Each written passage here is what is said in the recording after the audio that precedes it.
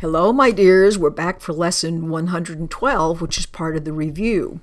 So my first review is light and joy and peace abide in me. That means they're built into me. I am the home of light and joy and peace. These are the elements that make up the very fabric of my being, and I welcome them into the home I share with God or with love because I am part of Him. We live in the same mind. I am an expression of this one source. I am an aspect. I'm a specific way of being of this one source. Now, I'm going to give you an example. Since I live here in Florida, we have lots of water. I may have given you this one before, but if I have, that's okay. You need to hear it more than once anyway. So if you go over to the coast, you look out at the Atlantic Ocean, and you would say, there's water out there. And in this particular area, you would call it the Atlantic Ocean. Now, the oceans of the world are all connected. They're all one, just like we're all one. But in other locations, you would call this singular body of water that's all joined together the Gulf of Mexico or the South China Sea or the Arctic Ocean. In other words, this very same water is called different things.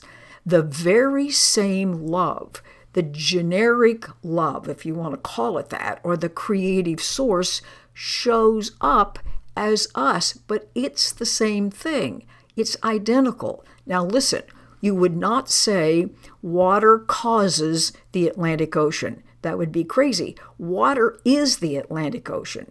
Nor would you say, on the other way, that the Atlantic Ocean derives from the water. There's no from anything. They are the same.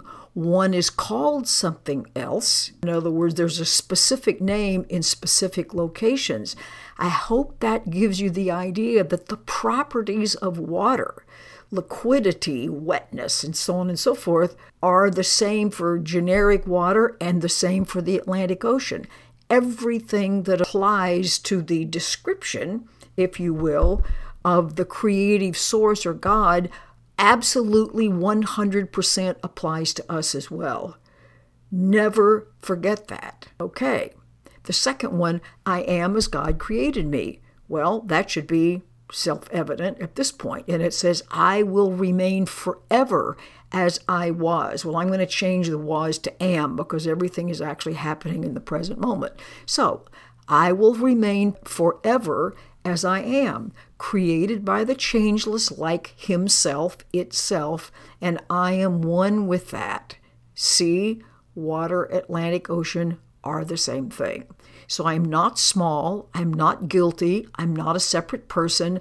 All of that is part of a bad dream, but has nothing to do with the actual truth of me, the actual truth of you, and the component parts that we are, so to speak. So oneness is a fact, and it's not like we're a bunch of little puzzle pieces that have to be brought back together. We've never been apart. So let this just sink in. We are unique, individual, but not separated expressions of the same thing. Okay, really important idea. I'll tell you what, let that I am as God created me almost be the lesson of all lessons, because that says it all. Have a great practice. I'll talk to you tomorrow. Bye. Have a wonderful day.